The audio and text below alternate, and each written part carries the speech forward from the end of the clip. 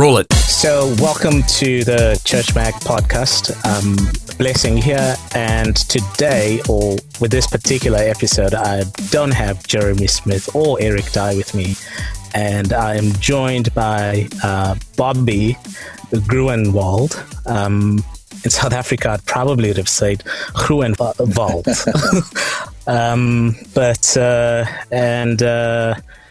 I think the one line I'd probably use to introduce Bobby would be he's a pastor at Life Church, and I think his title is still includes innovation leader, which I think is like one of the coolest titles ever, and probably known more for being one of the key people behind the Bible app or YouVersion Bible app. Welcome to the Church Mag podcast, Bobby. It's great to be with you, Blessing. Thanks for having me. For me, Life Church, and for many actually, is an amazing example of using tech as part of their mission, if I can use it that way. And I don't know if you view, some of your innovations, which would include like the Bible app and church online platforms and other resources as such. Well, we definitely at Life Church see technology as a tool. But it's interesting, Life Church didn't necessarily start with any particular emphasis on technology. So the church started in 1996, and our senior pastor Craig Rochelle and his wife Amy started the church. But they just wanted to reach people, and they were very passionate about it, willing to do what would be more unconventional approaches to it. But quite frankly, it was all just driven out of a passion to reach people. And so as the church began to grow, there was no technology involved early on. In fact, when my wife and I first came, I think our best technology was air conditioning, and that barely worked. It was a very, very low tech church environment. However, that kind of core passion to reach people is what drove us to say, man, what kinds of tools, what else could we do? And God began to assemble people that were a part of our church, including myself, that had backgrounds that were in technology or familiar with these new technology tools. And then we began to just take and reflect the fact that the church began to reach some of these people like me, and begin to say, okay, how can we use our gifts and talents to propel this mission forward to reach people with the gospel? And so over time, in the last, almost 20 years, maybe 19 years or so, we've started to leverage technology in a much more intentional way. And then really in the last 14 years, we've seen technology not just as kind of a tool to use inside of Life Church, but really a missional tool that we use, and have developed a couple things like you mentioned, the Church Online platform and Church Online itself, as well as the free resources and other digital tools like YouVersion that we make available to the world. So those have been kind of missional outreaches of our church, because we felt like we could do more with the technology than just simply facilitate our local church. And so today Life Church does use a lot of technology, but even today, the real core driver, though, is not the technology at all. The real core driver is this passion to do what we would say is anything short of sin, to reach people that don't know Christ. And so as long as technology or different things we're doing remain effective at doing that, we'll keep doing it. But if something else comes along, another tool or another approach, it's really that core passion that drives it. So I would hope and believe that we would adapt to whatever other tools might be available as well. And so there have been so you mentioned that you obviously initially didn't set out that way, and somewhere along the journey then embraced the tech and the tools that came along the way. What were some of those pivotal moments, like, the times that you decided, wait a minute, maybe we needed to be paying some more attention to this or allocating more resources? Sure. So when I first came on staff, my background before I came to Life Church was that as an entrepreneur. I had two tech companies in the late 1990s My degree was actually in finance, so I haven't really been trained in technology, but I've always had an interest and kind of a passion for it. In many ways, growing up with it, it's a bit more native for me. And so, but I have ideas, and I tend to find the people that are able to build these things, and kind of bring vision around it and bring people together to do it. So that's what I did in business, and had some success. I was very young, but felt like God was leading me, or believed God was leading me out of that entrepreneurial space, at least in business, into a full-time role in the church. And that was back in 2001. So when I first came on the team, though, there were some technology problems to solve, but really back then our team were very much generalists, in that we did a little bit of everything because there weren't very many of us on staff. And so if there was a problem that needed to be solved, that's what we worked on. And at the very beginning, I think my first title, the official title that I had, was New Campus Development Leader. So the whole concept of doing church in multiple locations was something that I was very involved in, the strategy and all the learnings behind it. So the first, I think, 7 campuses that we did, my job was to sort of get them off the ground, the 0 to 60 mile an hour phase of just going from nothing in a city and figuring out where we're going to meet, and all the details, logistics, all the parts that kind of go into starting it, which kind of fit with my startup experience, in business. But it wasn't particularly focused on technology. In fact, it really had very little to do with technology, that at that time, at least. And so I began to process, about 4 or 5 years in, that was growing, and we were doing a lot in that area, and the church was growing. But I was really processing why God took me on this journey through business and these technology companies, and felt like it had to have a purpose that was greater than just, a financial return or, just an interesting experience, but rather something that God was preparing me for ministry. And so some of those specific experiences begin to birth ideas that became what we do today. So you mentioned Church Online, and the concept of Church Online is really taking technology and using it to connect people to each other, not just to connect them to content, but to create community. And we use content as sort of a catalyst for that. So we have online services where people can have a group chat, connect one-on-one, and they happen, 80 plus times per week for our church. Plus we make the technology available to other churches to use as well. But that idea was actually birthed out of one of my experiences in business, which is when I'd owned the largest professional wrestling website. And this is back in late 1990s. And you laugh about it because most people do, because it's exactly what you think that is. If you're familiar with professional wrestling, it's neither professional nor wrestling. It's kind of an interesting thing. But what we had though on that website that was really amazing was we had hundreds of thousands of people that every single day would get up and interact and have community around content. They were, there's articles that were written about all the storylines that were going on in pro wrestling.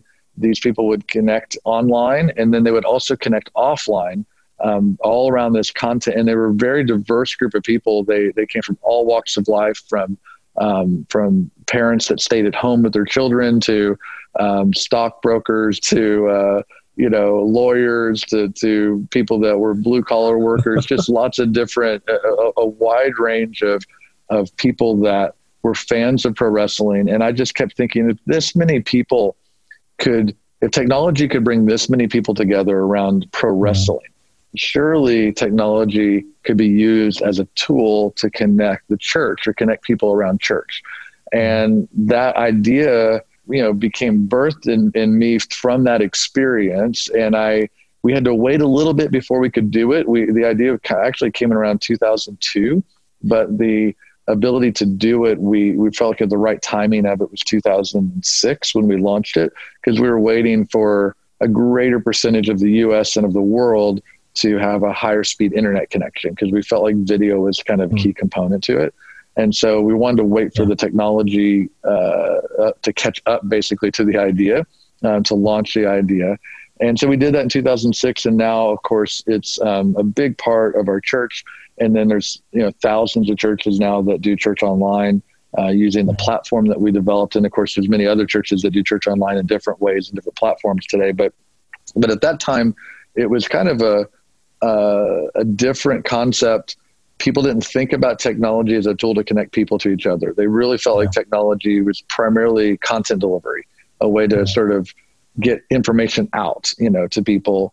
And of course, if you go back in the history of the internet and our technology curve, you recognize that 2005, 2006 timeframe was really the beginning of when this last, 12 years to 14 years or so, we've seen this explosion of social media, Facebook, all these things sort of begin to emerge around that same time frame. So not only did we have the idea about how technology can connect people together, but many others begin to see that opportunity as well. And so now, today it's pretty commonplace to think of technology as something that can connect people together because we see it happening over and over again every day. I like that idea of, this online engagement, which then transitions or augments this offline connection as well. We're looking at what technology is doing, but how can we actually contextualize that? Where you're looking at a lot of churches today, and, one of the things that we come across often, some of the Church Mag team is churches say statements like, our church doesn't have a lot of resource, but we recognize the need and opportunity that exists, through some of the tools that are available. Or how would you engage with that kind of statement if you had to be sitting across the table with them? Yeah, well, first, lack of resources is actually one of the key ingredients for innovation. People that have a lot of resources typically don't have a lot of innovation. But if you lack resources, that's one of the key drivers, that and kind of a passion, something kind of driving or the why, behind it. So I would view a lack of resources as something that's a benefit if you're wanting to drive new ideas. But that being said, I think churches oftentimes overlook the most important resource that they have, which are the people that are in their church. They think about resource a lot of times in terms of staff or financial resources or maybe facility. And the truth is that the church are the people, and the wealth of resource that you have to use these new tools and technologies are oftentimes the people that are sitting in the seats or the pews in your churches. And that's where I was. I mean, I was playing keyboard on the worship team as a volunteer, and I served every week in church. I loved the church. What was interesting, though, is as close as I was to the church, and I probably was, as close as any lay person could possibly be in terms of my level of involvement. I mean, I was there every weekend, multiple services. I spent most of Saturday, most of Sunday, at church, all serving, volunteering and serving. But as close as I was, I never once connected the dot that what I did in business and with technology and with innovation, that it had any application in ministry. Like I never thought, this could be something that could help the church.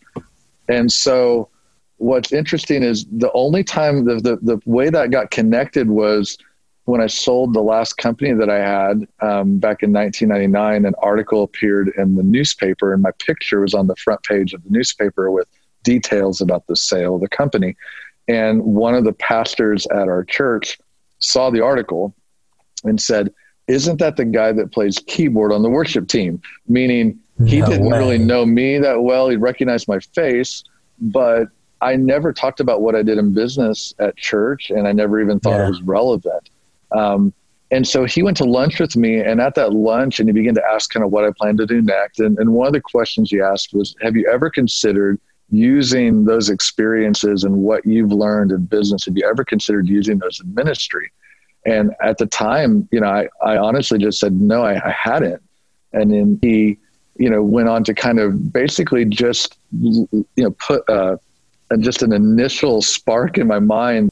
I didn't know that was possible, or I'd never even thought about that. And what's ironic about that is that like my entire life and my gift mix and everything is all about connecting dots. Like, I'm an idea person. So I always am like seeing problems and opportunities and coming up with solutions. I'm kind of inventive by nature, by just my skill set. But even in spite of that, I still didn't connect that. So I share that just to say that sometimes the talent that we have, or the resource that we, to use kind of a biblical reference, the talents in the form of resources, or that we think we don't have, is actually buried in our church. We don't oftentimes know it's there. We may not see it, or sometimes we see it, but we're like, why hasn't that guy in our church that knows a lot about this, why hasn't he stepped up to help us with it? And the answer is because you might need to help him connect the dot. Like, he might not realize that it's needed. And the leaders in our churches, sometimes they might give a bit of lip service to it, in the sense that they say that they want to use these types of tools, but the question is, would they really be willing to empower people, that are in their churches to use their gifts to make it possible? And I think if they did that, they'd find that they probably have more resource than they realize. And then I'd say just a third thing on the same point, because there's just like multiple ways to look at the same problem, is that many of the tools that are available today, technology tools, are now free, are essentially free to use. So you can use these platforms and you can build global influence and have global reach on platforms that actually do not cost any money. They just simply cost your time. They're the type of thing that you could find people in your church that, could learn them or could invest themselves in learning them. And so it really just takes vision and leadership, because it takes far less resource than what people think. YouVersion did not start with a budget, and Church Online didn't start with a budget, that was allocated to start it. It started with a vision. It started with the vision, and it didn't have an employee. It didn't have staff. It didn't have paid staff. These things, started with basically an idea that someone took and led, and cast vision and found the resources and found the people to do it. And I just think a lot of times these things become really excuses. I think the church doesn't quite realize that there's a huge opportunity there. We just need to kind of move past these excuses. I mean, the church, we probably have so many people. You don't get such a concentration of diverse people in terms of the skills that they bring in.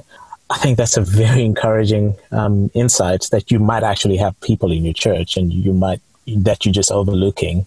But when you're looking forward, and in terms of just looking at where the church is in general terms globally, I think you have a very unique vantage point, that you're able to see what's happening globally, or at least you've got a global reach. And from what you can see in a general global sense, and number two, in a local church kind of thinking, where do you think the focus should be going in the next, let's say, 5 or so years? As in, I don't know if that's a good question, but like, where do you think the puck is going? And, if I'm using hockey terms, I think when it comes to specific technologies, a lot of times when people reference where does the puck go, the hockey reference, they oftentimes are talking about like, how do we know, like, what technology should we be focused on, so we could kind of begin to work on that now, and this is kind of where things will be, so we can be there ahead of time. And I try not to actually think or focus that same way, because I find that it's far more limiting to try to predict exactly what might happen 1 year, 2 years, 5 years from now. I actually try to focus more around speed and agility, and build the way that I think and the teams that we have to where they're able to respond quickly, and that they're geared towards learning, like they're not like overconfident kind of in their knowledge, but rather they're really humble and positioned to learn. And I would just say the most practical thing I think that would better position churches in general. And obviously our church today is a little bit more unique in the fact that we have many, many people on our team now that are full-time staff that focus on these types of technologies and tools. And we have, things that God's done with YouVersion and Church Online that just naturally have grown it into, relatively sizable organization around it. So that's not usual and typical. So when I think about more like where we started and more of what I think would be practical for churches is if I were a pastor today of a church, really of almost any size, what I would probably be focused on is trying to find out how I can, one, really train young thinkers to see themselves as ministers, to help do exactly what happened in my life when I had that lunch, that it didn't mean that I needed to leave the business or the marketplace in order to be in ministry, but just the idea that what I was learning or doing in business, or that who I was as a 23-year-old, I think at the time, could be used in ministry, that I could begin to think about ways that this could reach people, ways that this could impact the world. And I think if leaders really kind of bring that type of mindset and teaching and vision to younger thinkers, and I say younger thinkers because it's not all age related, but it's definitely mindset related, but people that are kind of native to this world and this experience that we're in today with the technology, I think that will better position the church to have the right types of responses as things change over time. There'll be a generation of people that are coming up saying, okay, I'm looking for ways I can share Jesus with my friends, and I know how to use these tools because I already know how to use these tools. I don't have to learn it. It's natural for me. It's a part of who I am. But the difference though is that I'm thinking about it from the mindset of the gospel. I'm thinking about it from a missional purpose, to it. And I think that church leaders need to help unlock that for people, need to help kind of inspire people to do that. And the more that we can do that, the more new ideas, whether they're a YouVersion or a Church Online or whatever, will emerge. I mean, many of these things inside of me begin to be birthed and were based in experiences and opportunities that I had when I was very young. And my ability to see them I was at an advantage because of my experiences and because of who I was and the spot that I was in at the time. And that gave me sort of an advantage that I wouldn't have expected everyone else to see, at the same time. And I think we need to figure out how to do the same thing for a generation of people. And that would better position us to be, quote, where the puck's going to be, in the future, because we would be dynamic and vibrant enough as a church to be able to respond. A lot of times, even when you take the YouVersion story, for example, the initial idea for YouVersion was around a website that actually failed. The original idea didn't really work to engage me and others with the Bible the way that we hoped it would. And it was after a lot of work, a lot of effort, very visible failure, meaning that it was very public. It wasn't like this kind of quiet thing that no one knew about. It was just that it just simply didn't do what we hoped it would do. And on the backside of that failure, because we're not afraid to fail and try some things, we begin to process why it failed and if there's anything we could learn from it. And what we learned was that we were using our mobile devices all the time, and we're using our computers less. And we thought, I wonder if we redesigned it for a mobile device, and we did it for the BlackBerry because that's the mobile device at the time, that everyone had or most people were using.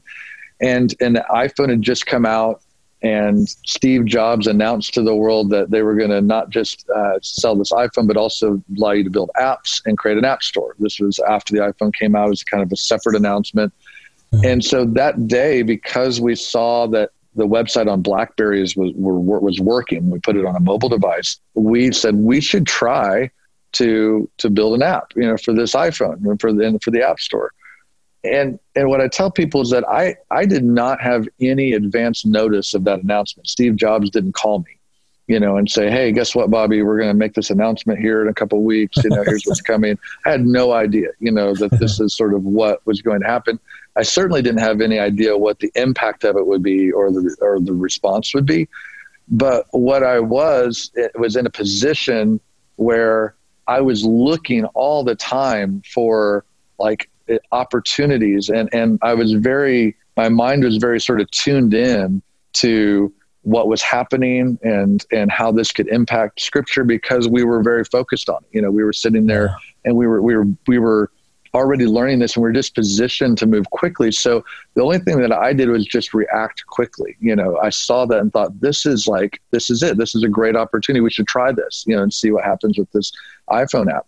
And so that was from, I don't know what time they announced it, but it might've been April or something. And I think it was July of 2008 when the App Store launched. So it was just a few months later, that the App Store launched. But I think if I had, sat back 5 years earlier and tried to predict that, one day there'll be a mobile app, so we should start working on a mobile app, to have ready in 5 years, because that's where everything's going to go. One is that wouldn't have worked, because there wouldn't have been the opportunity. There wouldn't have been a platform. I wouldn't have known what to develop it in. Apple didn't, iPhone didn't even exist. The marketplaces for it didn't exist. I mean, all those things had to kind of emerge. I really had like 3 months, to respond, not 5 years. And I tried just to use that as an illustration, because that's much of YouVersion's story, is that being first in the App Store was a big part of why it was there the very first day. It's a big part of why it had such early momentum, in growth. And that did not come from a 5-year plan. It came from a readiness position, a focus on speed and agility, and just being tuned into it. So sorry for my long answers, but that's basically the gist of it. Those are great. Having some of that context just helps appreciate the depth of some of that. And I think this is actually very helpful for a lot of other people I've been talking to who try to, serve the church from a tech perspective. Send us an email, podcast@churchmag. And if you leave us a review on iTunes, we'll be sure to share it on an upcoming episode. The Church Mag podcast is proudly hosted on Buzzsprout.com.